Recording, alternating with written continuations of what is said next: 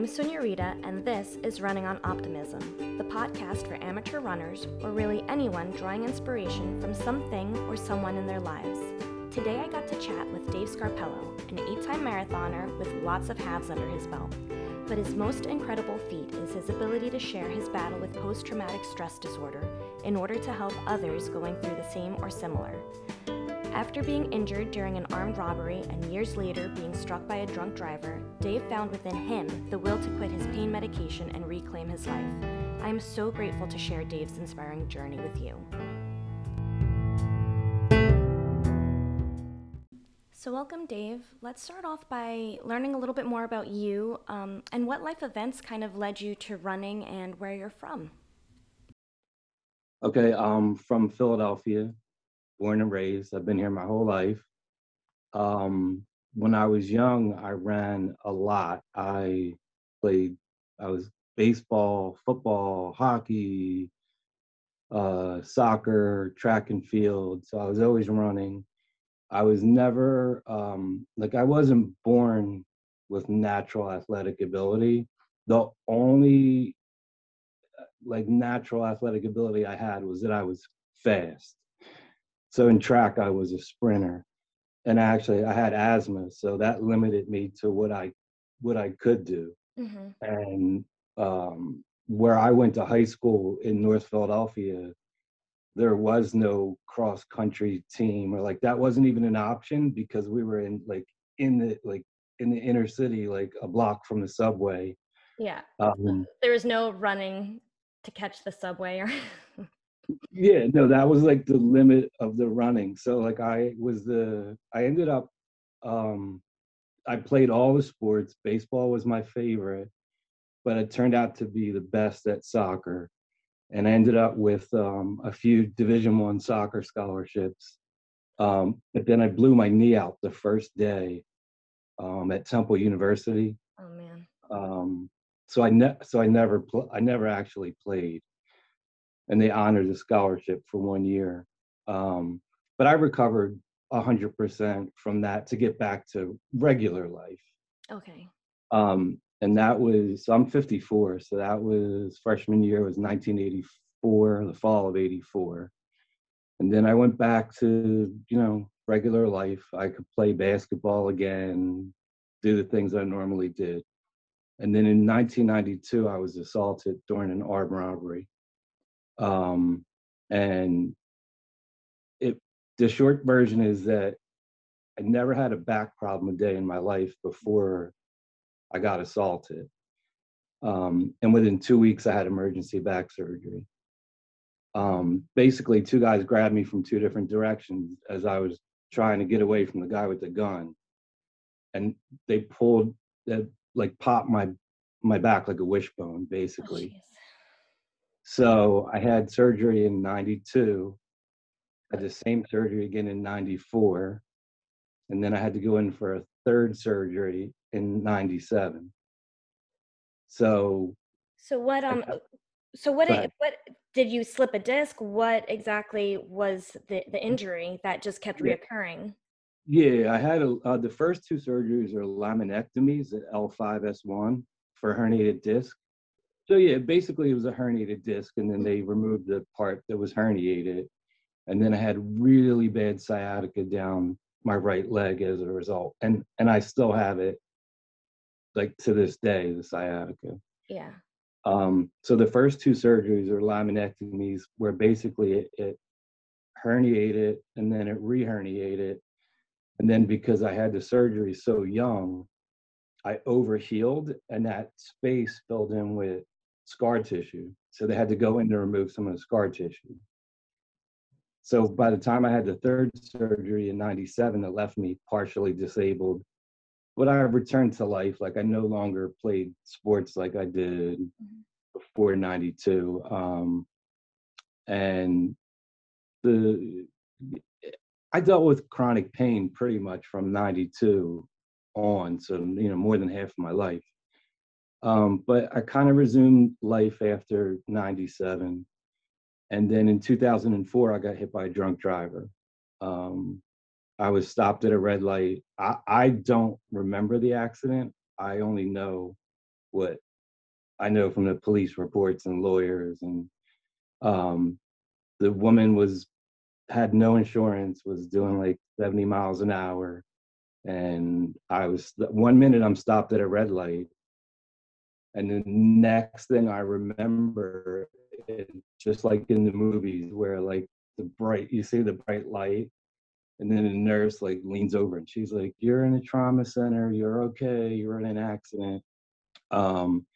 And it was, I don't know if it was because I was in like a big city, inner city trauma center where they're used to dealing with gunshot victims and stabbings, and because Philly's a pretty rough place. Yeah. So to be in a car accident, I don't think they took that as seriously as they might have some other places where they get so jaded because of all the violence and the ugliness that they see, that they pretty much came in not too long after they said you're in an accident and were like, "Hey, it sucks, but you're never going to walk again. So here's a wheelchair catalog. Pick one out." Yeah. and, So I was like, did they deliver any news about the diagnosis, about what exactly happened to you? Like, what? I mean, they. not really. No, they just jumped to you're not going to walk again, pretty much. They were like, you were already like having trouble, and this was just the knockout blow. Wait, so you had before this you had a slip disc, right, and like a few laminectomies, and but you were still functioning. Were you Right. running before the 2004 accident, or were you? I know you weren't playing sports like you used to, but were you staying active? As best as I could, but Mm-hmm. I didn't run after 92. Okay. So I to pretty much, like, other than if a dog was chasing me or if there was a fire or I was somewhere where unfortunately I was in situations where I would, like, people would start shooting, Mm-hmm. like I could physically run. Yeah. But I hadn't really like been a runner since I graduated from high school in Okay. '84. Um, but yeah, my back got all messed up all over again. I have 6 herniated discs in my neck, and then they found out that I had degenerative disc disease on top of that. And I had like dislocated my shoulder and my hip. The sciatica got worse. My legs had gotten mangled up. So it was pretty bad. And I was in the hospital for, I don't even remember how many days, but it was a good amount of time. And I did spend some time in the wheelchair in the hospital. But I told them right away, I'm like, no, I'm not looking at, I apologized later, but when the nurse bought the wheelchair catalog, like I threw it at her and was like, get this out of my face. Like I'm walking, Yeah. like I'm walking out of here. And they were like, it's good to have a great attitude and to be positive, but you have to be realistic. And um, I was like, you don't know me. Like, I'm not a statistic. You don't know what I've been through already, like that I've overcome. I'm like, I'm gonna beat this. Um, but even though I said that, it was still like really scary. Mhm. When somebody's telling you like you're not gonna walk again, here's a wheelchair cat. Like, and I remember at that moment thinking like, like I never even realized there were wheelchair catalogs. I Yeah. mean, I guess it makes sense in hindsight, but up until the point where somebody's telling you, "Oh, here's a wheelchair catalog," it's not something that you think about. Of course. In our case, we'd see those St. Jude's commercials, right? And then you're like, oh, wow, that's really sad. Children with cancer. Yeah. I think we all have that moment where, or we can kind of relate to that moment of, wow, there's people going through this stuff, and it's just kind of always been in the background, and you don't know until you're in it yourself. Exactly.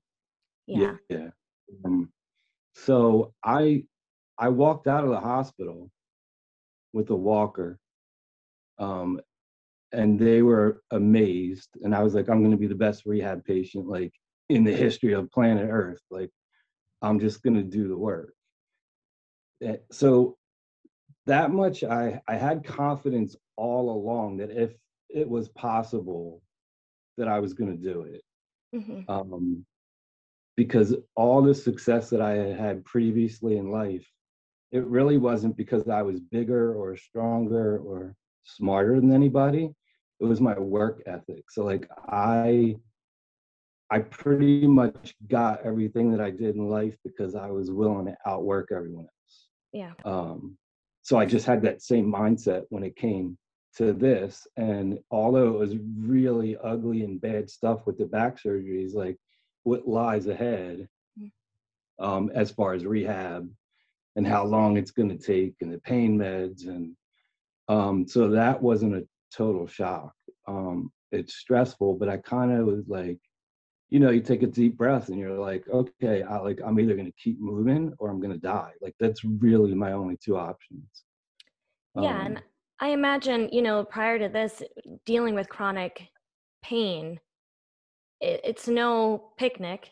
It's every day you wake up with pain, and you try to find a way to make that day just happen, right? Right. And and it was really, really frustrating because I was 26 years old when I got assaulted. So although I have sciatica and chronic pain in the back, on the outside, I look like perfectly normal. So everyone judged me. Yeah.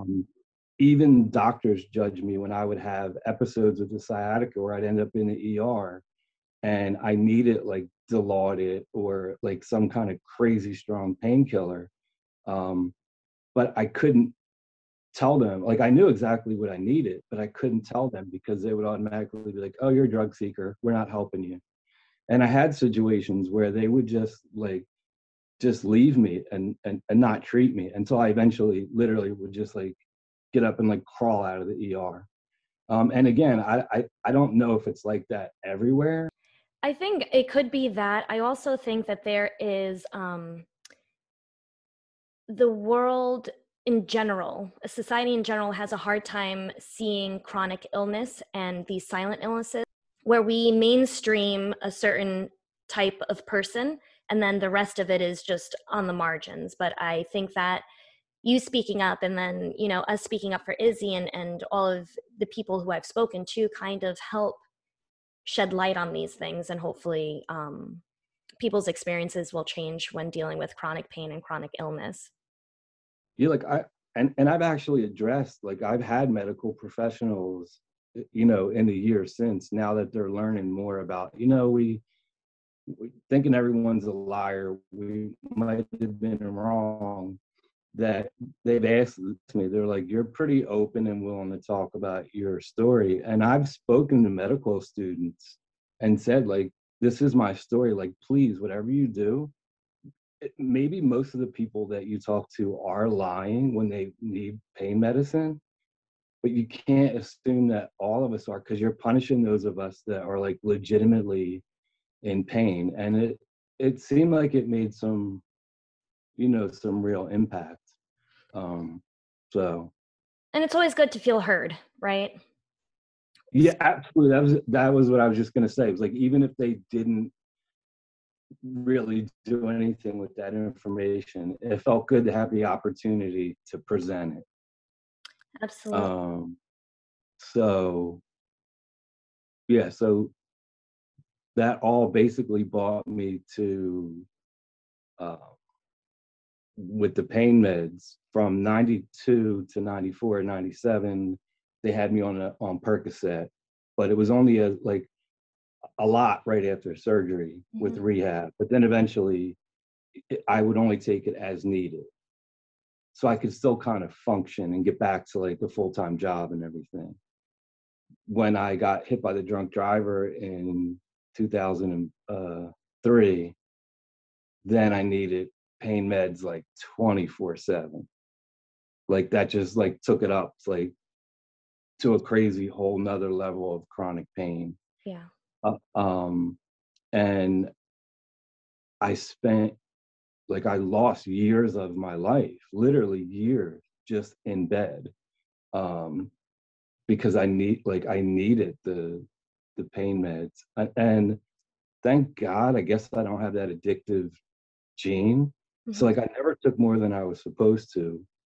And I went to the pain clinic and they would write the prescriptions.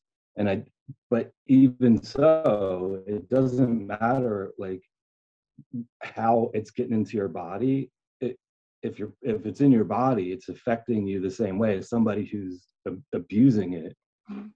So it was really frustrating because people would ask me all the time, "Oh, do you want to sell? If you ever want to sell some of your extra Percocet?" And I was like, "What the like?"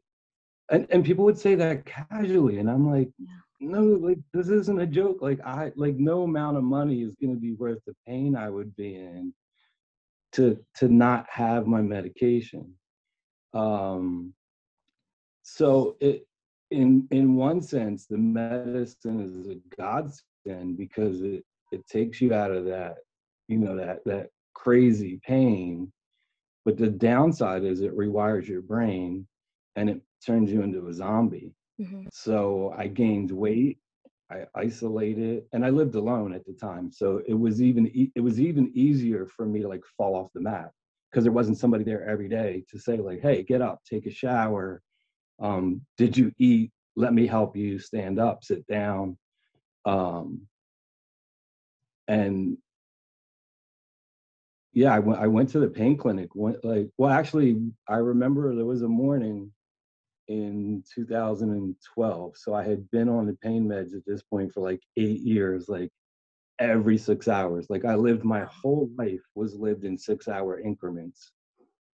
And you would look at the clock when it got to be like 5:45, the pain would start coming back, and you're like, "Oh, I can't take it now because then I'm going to have to wait longer for the next one." So it's crazy, but it controls your life.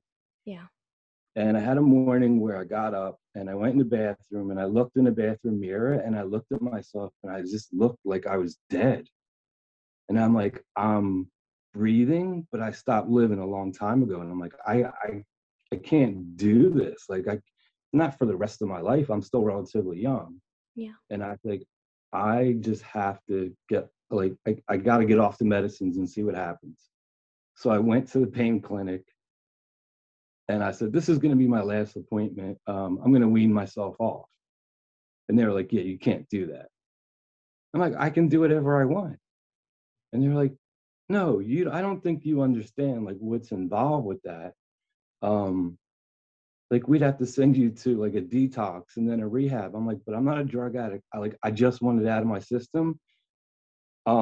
So I'm just going to go home and I have enough. Like give me one more prescription and I'll just like gradually decrease my dosage and go through the awful withdrawal." And I did. That's exactly what I did. And I tell everyone, I'm like, when you see in the movies when somebody's going through withdrawal from drugs, it's worse in real life. Oh my Like God. it's awful, and I feel so bad for people that actually have like addiction problems because it was hard enough for me to go through it just physically, not wanting to stay in that mindset. I can't imagine if I had like the additional stress of like I'm afraid to not be sober or not feel what I would feel like without this. And it took about 3 months. It's a really long process. But then like you realize it rewires your brain, but it happens so slowly that you don't realize you have become a different person over these years. So I had a lot of like amends to do to go back to family and friends once I got off of the medication and say, like, I was such a jerk and so mean and so short with people. And they were like, "It's okay. We know it wasn't you. We know it was the medicines and the pain." So people were really understanding, but I still felt bad. I said things to people that I didn't mean. I would, lash out. And it was all just out of frustration and pain. Um, but like once they were out of my system, I felt like I had a new lease on life. So how and did you how did you manage so how did how did you get back on your feet, and how did you manage your pain? When did you feel as you were weaning, was the pain of withdrawal greater than the pain from your injury at oh yeah, points? Okay. yeah. The pain from the withdrawal was so bad that you forget that you're in any physical pain. Okay. Like it just takes a, that's why I said like it's worse than it looks on the movies. It, it's crazy. If anyone's listening that, and I'm sure they are, that have gone through it, they're nodding their head like, yep, he knows, he knows. And I found out when I got off, then once I got over that stage, then the physical pain came back, and it came back stronger. So then I had that fight of I have to deal with this now because I cut the doctors off, and I'm not calling them back and saying, oh, I changed my mind. Can you write me another prescription for Percocet? I'm like, whether it's smart or not, like I'm so stubborn. And like if I decide I'm gonna do something, I'm gonna do something. I don't want anybody's advice. I just make a plan and I stick to it. And that's what I did. I also found out like I was able to fight the additional pain long enough for my brain to rewire itself back pre-opioid. Mm-hmm. Because I think what a lot of people don't realize is that the opioids help with the pain short term, but long term, they not when they rewire your brain, they're also rewiring your pain receptors. So it's not that you're not in more pain, but your brain it feels like it's in more pain. So you really are Mm-hmm. experiencing more pain. So I found out that I actually was in less pain once I had them completely out of my system, and my brain had had some time to, you know, literally rewire itself. Yeah. And then it was like a long, slow process. It's not like I got off the pain meds and then I ran a marathon. Like there was still more like years in between. Mm-hmm. Um, so I started to actually be able to be awake during the day. I would see the sun Yeah. because on the pain meds, sometimes in the wintertime, it like I would roll over and look at the clock and it would say 4:30, and I would say I don't know if it's 4:30 in the morning or 4:30 at night. Yeah. Yeah. There were times where I would miss like entire days. Like I'd be like, oh, the Flyers game is on tonight, and then I would get up and they're like, yeah, they lost to the Bruins. That was last night. Because it just knocks you out. That's why I said like you're breathing but you're not living. Well, and here's the thing too. There's so many people who are currently living through this, have lived through it, and there's the stigma that comes from opioid addiction. And how many people have suffered an injury and the only answer was opioids, was Percocet or what have you, and they aren't able to pick themselves up, or they are not active members in society, almost against their own will. Right. See, and where I was so blessed was, um, and and a lot of doctors don't even know this, or if they do know it, they tend to ignore it. Is that like, did I need to take the Percocet every 6 hours to feel normal? Mm-hmm. Yes, but I never abused it. So there's a big distinction between being addicted to opioids and being physically dependent. Mm-hmm. And luckily for me, I was only physically dependent. That's why I said like I can't like I went through the withdrawal voluntarily with only the you know needing them physically, Mm-hmm. and that I can't imagine having to do that with the additional burden of actually like having the addictive gene or feeling that you had to have them. So the whole time that I went through it, I was cognizant of what was happening and where I was in the process. Mm-hmm. So for me, it wasn't like, oh, I need to take a Percocet. It was like I would do 1, 2, 3, 4, 5. Okay, now I'm 5 seconds closer to this being over. Yeah. So I was, as awful as it was, I was blessed in that way.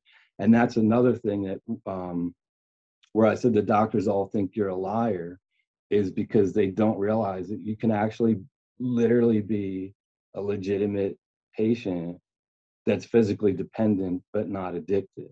Mm-hmm. Because I would get so frustrated in the ER, and I'm like, I had surgery in this hospital. I'm like, just bring up my chart, like you'll see that I had. So I like I'll show you my scar, and they're sometimes just like, nope, nope, nope, nothing.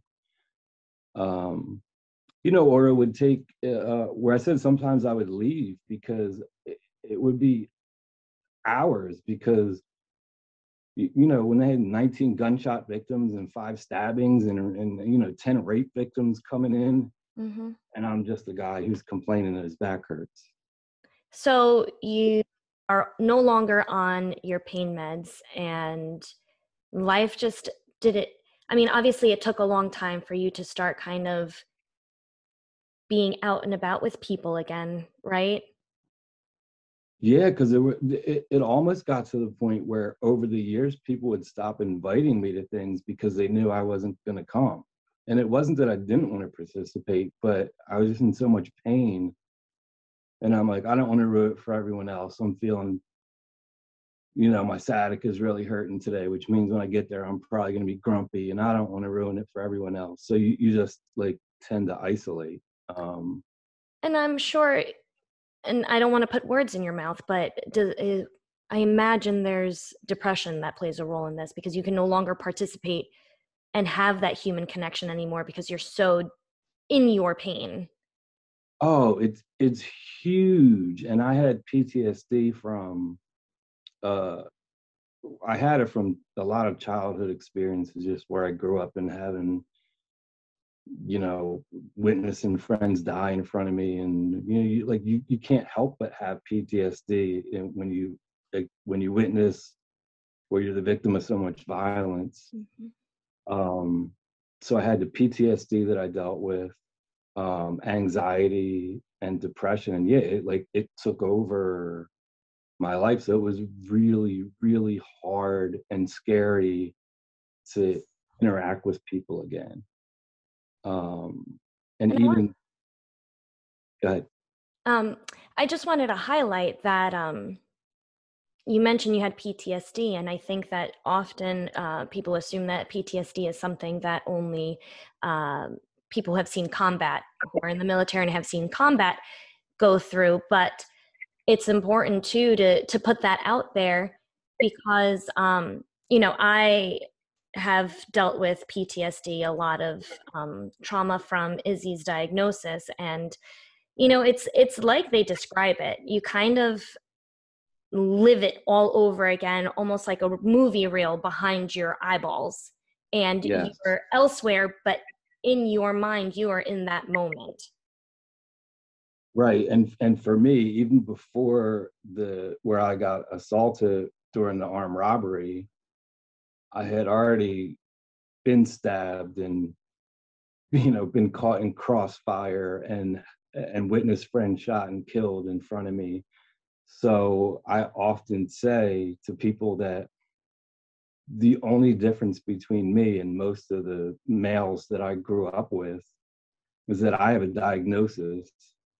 I'm not embarrassed to talk about it, and I'm in treatment for it. But you can't tell. There's whole communities that suffer from PTSD just because of the living conditions. Um, and I think it's especially important as a man to speak up, because there's that the stigma that, oh, you're not tough if you admit. Like, I tell people all the time, like, yeah, I cried yesterday when I ran. I was really I was upset, and people are like, why do you, like, some my friends will ask me offline, God, they're like, why do you tell people you cry? And I'm like, I've seen you cry. And they're like, yo, I'm not gonna go on Facebook and tell people. And I'm like, well, why not? Yeah. that's the thing.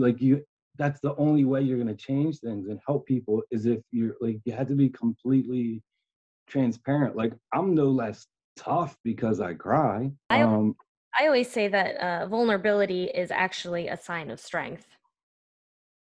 To be able to Yeah, put yourself out there, that actually means that you're stronger than what tried to take you down. absolutely. And I'm definitely vulnerable, like willing to be publicly vulnerable now. But I think that's all, some of that comes with age and experience. But it wasn't like that when I had PTSD in my teen years. You know, then you're extra tough and you're trying extra hard. And the one thing that was really difficult for me from '92 on, uh, being a man, you know, and the way society looks at us, and that everything is so physical, and you're so physically strong, and you know, a lot of that is the way people look at you is based on, does he look tough? Does he look like he can fight? You know, does he look like somebody would bother him? And I had always been an athlete.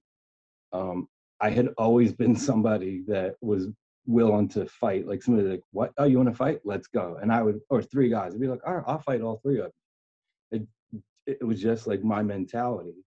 So everything in my life was very based on physicality. Mm-hmm. And you know, it's a defense mechanism, but when you're in that environment, you have to protect yourself. Like, you have to like exude being strong. So for me, so much of I guess my identity was, I can take care of myself. And then all of a sudden in '92, I had the back surgery, and now I can't protect myself physically. Mm-hmm. And that is, oh, I can't even describe like the depression and the like being scared that comes with that. And I want to help people in general, but like, I want to help my friends. I have friends that I know suffer with PTSD every day like I do. Um, and honestly, people a lot of times like, oh, it's so great, you're helping other people. And I'm like, granted, it is.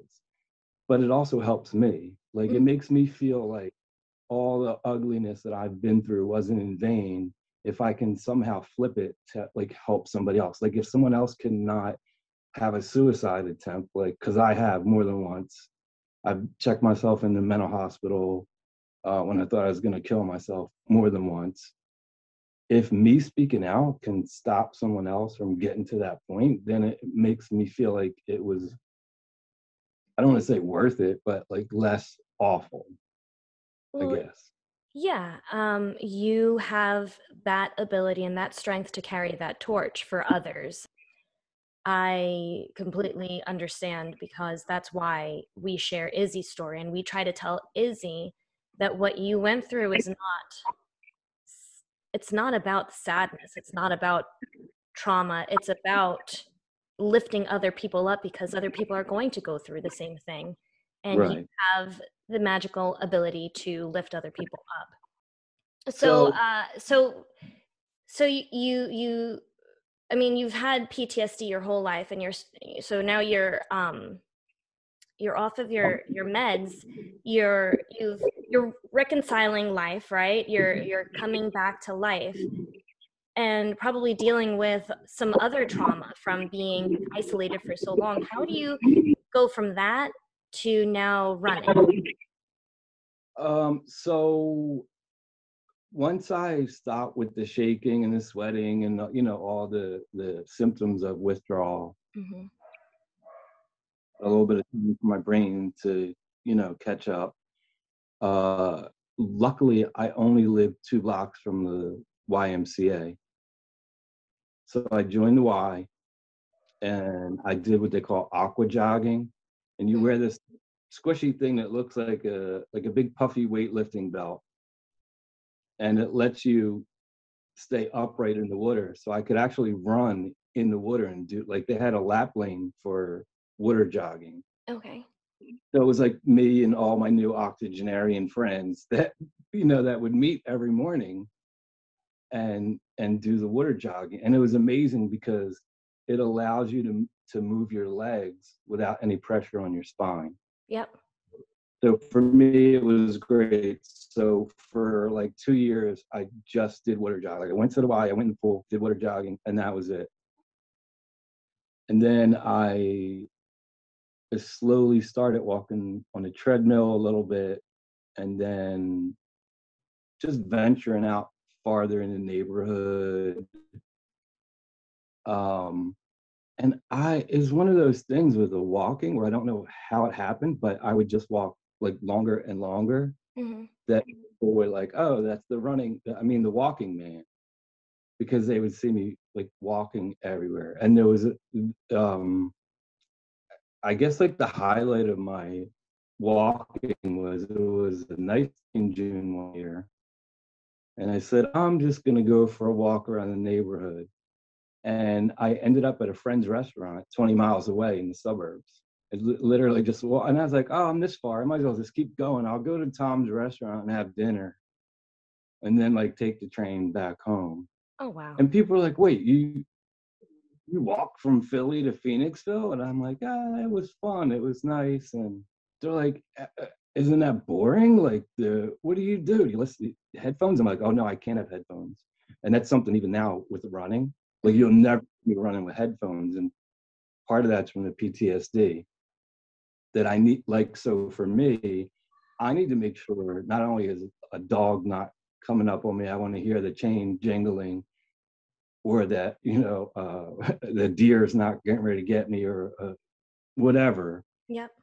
I also need to make sure that somebody's not coming up from behind to try to rob me or to hit me. A lot of times when I'm running now, and even when I'm walking, like I'll do a thing where if I'm in a long stretch, like I'll do a complete 360 spin around while you're with running. Ride just to like watch my back. Yeah. So if I'm on a bus, I like to be in the very back in the corner so I can see what's in front of me. If I'm in a restaurant, I don't like to have my back to the door. But yeah, it's affected my running. Well, affected is a wrong word because people think it's boring to not listen to music when you're running. But for me, like that's my, it became my medicine and my meditation. Yeah, for sure. To walking. So because of the PTSD and the anxiety, I have a really hard time being still. So there are always doctors and friends, yoga, yoga, yoga. And I tried all different kind of yoga and I hated it. Like they're like, close your eyes. I'm like, close my eyes. I'm in a room full of 30 people I don't know. I'm not closing my eyes. Yeah. And then they take your shoes off. And I'm like, what do you mean take my shoes off? What if there's a fire or somebody starts shooting? And they're like, no one's going to shoot in the yoga studio, right? And they think it's funny, but it's actually sad. Mm-hmm. It's really sad that you grew up in a way where like that's your mentality. And that's why I said there's entire communities that suffer from PTSD and don't even realize it. So I found that like that peace and serenity that most people find in stillness, I found movement. And that's how the walking and the running helped me tremendously where I didn't expect. So for a while I walked, and then I could walk forever eventually. And I was like, they should have marathons for people who can't run but can walk. So I eventually, after a few years, I got confident enough, and it felt great not to walk with a limp. Yeah. So I was at least back to the point where I felt that, I don't want to say physical dominance, but like outwardly that I didn't look like a mark, like somebody that you would rob. Like I looked back to being a normal person that you didn't want to bother with mean face. Yeah. And so of course I couldn't find that. And I started to ride the exercise bike at the Y, and just do more and more stuff and try to push myself a little bit further, just to test myself. And then that YMCA that was only 2 blocks away had their annual 5K in 2014.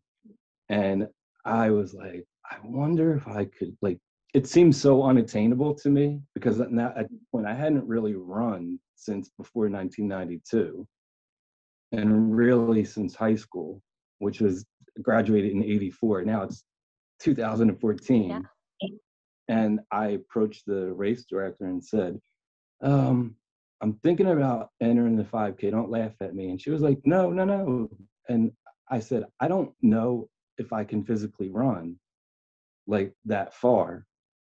I know I can run if a dog is chasing me, but I don't know if I could run. Like, are you allowed to walk part of it? And she said, absolutely. She was like, this is the YMCA 5Ks, not the Boston Marathon. She was like, we have seniors and families that come out with strollers and just walk the whole thing. She's like, so you'll be good. And in my mind, I thought, what a victory if I could go back to those doctors who told me I'd never walk again and be like, I ran a 5K or I completed a 5K. Yeah. So I continued to do everything that I had been doing with the walking and the cycling and the swimming or the water jogging, but I didn't actually run until they said go in the race. So there was like no like run training before. Wait, so so you hadn't run at all? No, So no. I mean, your legs, your body hadn't done this in years. What was that feeling like when you just start going? Uh, at first, I felt like when you see a like a horse being born Uh-huh. and stand up, Yeah, like but it felt Bambi. yeah, it felt weird but amazing. Yeah. And you know, I tried to pace myself, and I just kept going, and I was like, oh my god, like I don't need to walk yet. Let me keep going, and um I got to the halfway, the turnaround point, because it was just an out and back, like a flat out and back. And then I started like hyperventilating on the inside. I'm like, oh my God, I ran like halfway. Like, so even if I have to walk, I can tell people like I ran more than I walked. Yeah. But I ended up running the whole thing. And when I got to where I could see the finish line, it was like instinct took over. And my brain just like flipped the switch back to like being a sprinter in high school. And I just went into like a full blown sprint, and my arms are going and my legs kicking, and everyone is like they're going crazy at the finish line because they know like the story, and like everyone's mouths are like wide open, like oh my god. So I crossed the finish line, and then I just I cried like a baby. I was like, I can't believe I just did that. And the endorphins that were released from that, the emotion, it was like the first like real like genuine happiness I had felt in so long, that I was like, oh, I need to do that again. So it went from being like one and done, Yeah. and I was like, I have to do that again. And I found another Black Girls Run had a 5K that was 2 weeks later, and I was like, I'm doing it. And then I finished that one like 6 minutes faster Wow. than the first one. And I was like, oh, like this running thing is like, this is something I'm gonna do. Yeah. And then after that, I was like, okay, I can do 5Ks. What's next? And people were like, do a 10K. And I'm like, all right. And I did a 10K like 2 weeks after that. And then I went out and, started looking for Facebook groups for running clubs. And I was like, I'm gonna be a runner. But I still basically did 5Ks and 10Ks because I still had to build up. I was starting from scratch again. And I did the Broad Street run in Philly. It's the biggest 10 miler in the country. There's 40,000 runners. Yeah, yeah. Um, and I remember being in the corral because that was my first like big race. I had only done like, little local races with maybe like 40, 50 people. Hmm. And there I am on Philly's like main street, Hmm. and I'm surrounded by 40,000 other runners. And when I crossed the start line, like I started to cry and I was like, oh my God, like I can't, like I'm gonna run 10 miles. And I thought like that was it. Like I didn't think about a half marathon or a marathon or anything. It was just like, I think I'm gonna run 10 miles. And um I did that and it was amazing. And I finished and thought, I could probably do 3.1 more. Like it's in me. Yeah, how'd you feel after you ran those 10 miles? Like, did you even feel like you had more in your tank? Like at that moment, did you feel like you probably could have kept going? Yeah, Okay. yeah, yeah. I felt great. It almost makes no sense. And the doctors say like we can't explain it. That you would think all the pounding on the pavement would be like detrimental to my back and my pain. But for me, it as long as I'm in movement, I'm keeping loose. Mm-hmm. All that the running helps with the sciatica. It doesn't take it away, um, but it doesn't make anything worse. So then I decided I was going to train for a half marathon, and I did a local one in Philly, um, and then that was amazing. And I was like, I can't believe now I could tell the doctors I did a half So marathon. when did you do the half marathon? Because you did that very first 5K in 2014. When was the half marathon? My first 5K was September 28th, 2014. And then I ran the half marathon in 2015 Okay. because I ran the New York City Marathon and the Philadelphia Marathon 2 weeks apart in 2016. Wow. So what happened was I finished the the half marathon, Hmm. and then like I couldn't walk. It was it was a lot worse than the 10 miler Hmm. because I was trying to run faster. I felt like more serious about it by that point. Hmm. Um, but like the next day, I woke up and walking down the steps was like excruciatingly painful. Like I went through the whole thing that everybody goes through. Yeah. And then my friends were like, "Now you can do a marathon," and I'm like, "No, I can never do a marathon. No way. I could do that." And then immediately do it all over again. Like it was just, I'm like, there's one thing like I can be cocky and all that and like try to push myself and decide I'm going to do something, but I was like there's no way I can no, it's impossible because I was in so much pain for a few days after the half. Yeah, well, that's the thing about that progression, right? Because you're like 5K, all right. 10K, it's double 5K, but that's still 6 miles, all right. Then let's try a 10 miler. And then from the 10 miler, what's another 5K to get to a half marathon? That's the tricky thing about the progression of races is to get from a half marathon to a full marathon is it's really daunting. And that's where my headspace was for a while too. Yeah, so I ran the half marathon, and I think I ran 3 half marathons that spring and summer, and I went to cheer at the um, 2015 Philadelphia Marathon. It was in November of 2015. Hmm. And it was my first time actually at a marathon. Like I had never gone out and cheered, never happened to see one by accident. And I was so inspired by the runners that I was like, this time next year, people are going to be cheering for me. And that it was literally in that moment where I decided, like, no, I have a whole year to train. I'm going to do it. I'm So nodding because I get it. I haven't run a marathon yet, but when I saw my husband do New York City, it is like these major marathons, they're incredible to witness. Like there's just love. There's just like everybody's happy and there's just like good vibes everywhere. It's contagious. Yeah, it's like a drug. Like it's addictive and it's amazing.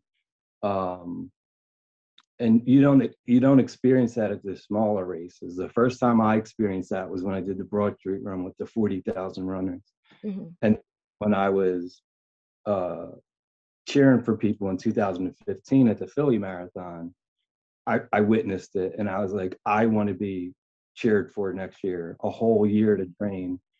I'm at least going to try. And then the I was in all these Facebook groups and had all these runner friends by now, and they were like, "Oh, the lottery for New York City Marathon's coming up," and I'm like, "Why not? Bucket list item." Like there was an 8% chance of getting in the lottery because I was never going to be elite enough to qualify. Hmm. If I'm doing it, I'm getting into the lottery. I'm never going to get in the lottery because there's such a small chance of being picked. So I signed up for Philly, which was 2 weeks later, thinking that will be my marathon because my original plan was like, I'm going to run Philadelphia Marathon a year from now. Hmm. Well, I ended up getting picked for New York. Like I got picked in the lottery on the first try with an 8% chance. So then people were like, well, what are you going to do about Philly? And I was like, I paid for it. I'm going to run it. And they're like, you idiot. They're like, it's 2 weeks later. And then I was like, wait, but that's great because that means I'll qualify to be in the Marathon Maniacs. And Okay. they were like, you are so cocky. They were like, you're going to go from never running a marathon to running the New York City Marathon, and 2 weeks later, oh, I'll do Philly. And I was like, why not? I'm never going to have another opportunity. And but there's no comparison. So to do the New York City Marathon as your first marathon is just like mind blowing. Yeah. And as much as I love Philadelphia, I love everything about it. We hate all the New York sports teams, like the Philly New York rivalry, right? But there's Philly doesn't even come close to touching the New York City Marathon. That's just like a whole different beast. It was amazing until I got the mile 20, and then I hit that wall, and I lost feeling below my waist. And I did the last 6.2 miles on like muscle memory. Like I was looking down and I'm like, okay, my legs are still moving. Yeah.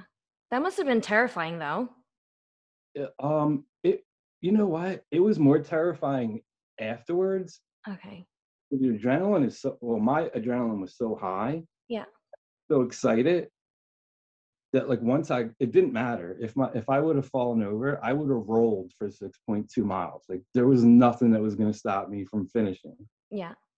And same thing happened in New York that happened in every other race I did. Like I there's this point where you get close enough where you can see the finish line, and I just take a deep breath and I just like unload, and I'm like I must have passed like 200 people, in the final stretch, and people are cheering, and I crossed the finish line and I like literally was shaking. Yeah. It was like, oh my God, like I just ran the New York City Marathon. Like I'm not supposed to be able to walk. Like I don't know how that happened.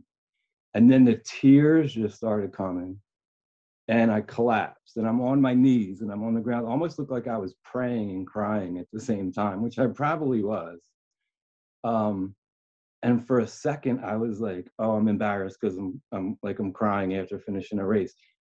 But then I looked to my side, and like everywhere I looked, every other runner was pretty much doing the same thing. And I was like, oh, these are my people. Like these are my people. And then I just started, and me, like the guy who like has a mean face on the subway and is like, why are you talking to me? Like I'm hugging strangers and congratulating them that I don't even know. And it was like transformative and amazing. And I was like, I'm gonna do more marathons. And then I did Philly 2 weeks later. I ran Philly like an hour slower. I Oh. didn't I didn't care about my time though. Yeah. Yeah. Um, and Philly, even though it's not the same as New York, Philly was really fun. because there's so many more people I knew that were out along the course. Well, and you're running your city. You're seeing your city from a different perspective too. I'm sure that means a lot. Yeah, it's amazing. It is to be able to run in the middle of the street and you just seeing different landmarks from that vantage point that you would never otherwise be able to get. You can't see from the sidewalk. Yeah, definitely. Unless you're a runner and you do races, you wouldn't even think about that. Just like I said, like you wouldn't think about a wheelchair catalog until you're in that position. You're like, wow, like look at the Liberty Bell from this vantage point. Like this is pretty cool. So yeah, and I've just been running nonstop ever since. So have you done more marathons since? And what are your running goals? Just meditating and running for the love of running? Yeah, so I'm doing the Delaware Marathon on June 13th. Okay. It'll be my first in-person race since the 2019 Philadelphia Marathon. Wow. It'll be my ninth marathon. I've done Philly a few times. I did New York City. I did Marine Corps Marathon. Did the Valley Forge Marathon. So yeah, this will be my ninth marathon. And I'm really excited because it's going to be my first race since before COVID. That's awesome. In person. And what, like my goal from running, it's bought me so much more than I ever could have imagined, and just like transformed my life. Like the friends that I never would have met, the places I've been, the things I've seen, and it's given me a platform that I wouldn't have had without running to help other people, because I really lucked into two ambassadorships. One is with Athletic Brewing Company, where you heard me on the podcast. And I had stopped, just like I said, I don't have the addictive gene, so I was luckily able to get off of the opioids. And in September of 2018, I kind of plateaued with like my times, and I'm like, what could I do to like be a better athlete? Like I'm a serious runner now. What can I do? And I was like, you know what? The easiest thing to do would be to eliminate alcohol. Like that would just be the easiest, quickest. And I was like, okay, I'm not drinking anymore. And that was it. And then about 5 seconds later, I thought, oh no, I love the taste of beer. What am I going to do? Because I remember like when there were only two really terrible non-alcoholic beers growing up. And I Googled like non-alcoholic beer and held my breath. And luckily I found a bunch of them. And then I found Athletic. They turned out to be my favorite. And then I saw that they were accepting applications for ambassadors. And it was like, perfect. Now I'm this guy. Oh, and I digress. And another part of the reason why I cut out the alcohol was because of my saying, I have mental illness. Somebody with depression and anxiety, and especially PTSD, like really shouldn't be drinking. And I knew that. But alcohol was so prevalent at so many racing events and group, and it just seemed normal. Until it got to the point where I got disillusioned with it. So now to have the opportunity to be able to tell people with Athletic, like, hey, you can still have that beer while you run, but without having to worry about getting buzzed or like, getting drunk. It's healthier for you. So it's given me a platform to share that. And that also ties in with, I have an ambassadorship with Still I Run, which is a Runners for Mental Health Awareness. And so I have a lot of people that follow me from that. We actually just yesterday finished, they have a run streak every year. May is Mental Health Awareness Month. Yeah. So you sign up, and we raised $20,000, I think, collectively. And you commit to run either walk or run a mile a day, every day for the month of May. And I actually ran 413.44 miles. In May? In May. Wow. I will say I was looking recently, just scrolling through, like getting ready for our conversation today, looking at your Instagram. I was like, this guy runs like covers lots of distance every day. So it all makes sense. Today I ran zero point zero miles because my leg completely shot. And I Yeah. have a marathon coming up in 12 days. And I just constantly have to keep challenging myself and pushing myself or I get stagnant. Mhm. Um, and yeah, so 413.44 miles for the month of May. So what's the mission for Still I Run? So the founder has mental illness, and like she went online and was looking for, they have all kind of running groups, and I guess she looked for one for people with mental health issues and couldn't find one, and eventually just said, I'm going to start one myself. Mhm. And it's been great for me because it's given me a platform as one of their ambassadors that I write stories about them and share, like, this is why I stopped drinking because I had PTSD.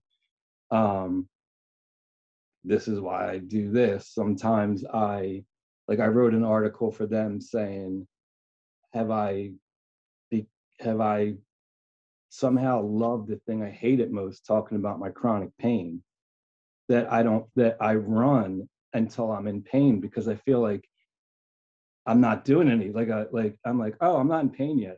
That means I haven't done anything. And Okay. like that. And it's also helped me because now I have a whole community that's literally worldwide that supports me. They have a website, it's stilliron.org. Mhm. Then they have a Facebook page, but they also have this amazing Facebook group that's private where it's the most amazing, supportive Facebook group I've ever seen.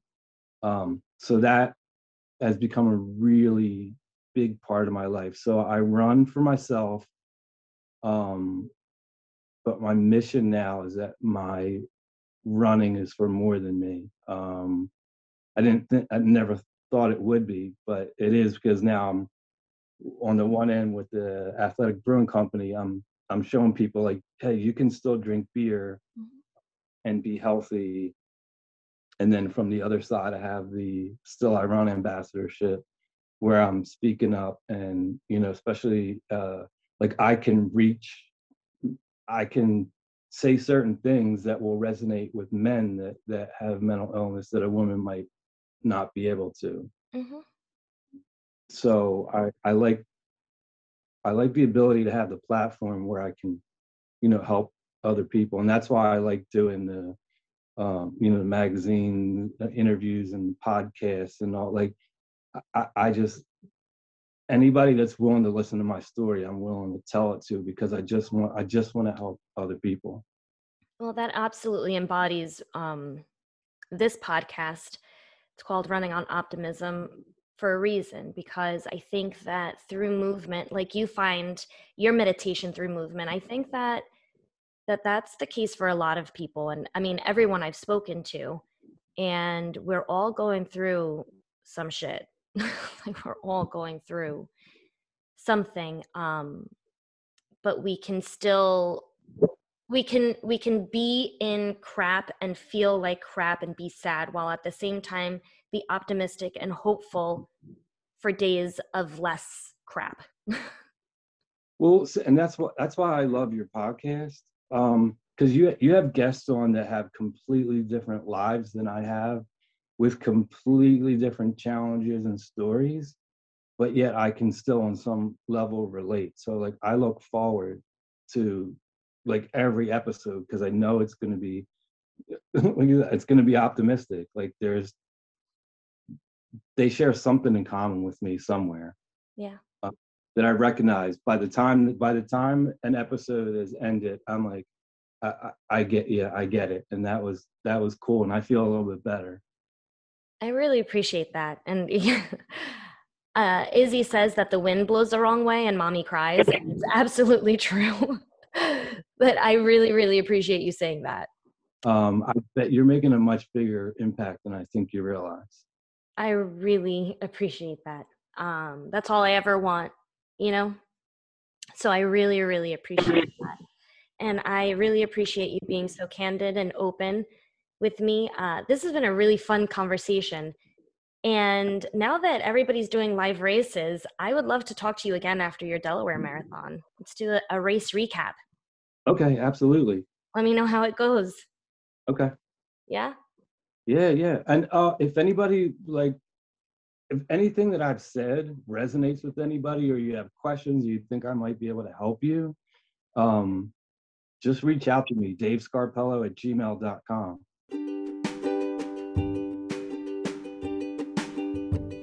Thank you so much, Dave, for offering to just reach out to anybody who needs it. So if you want to chat with Dave, I will put all of his information in the show notes. I will include it in all social media posts.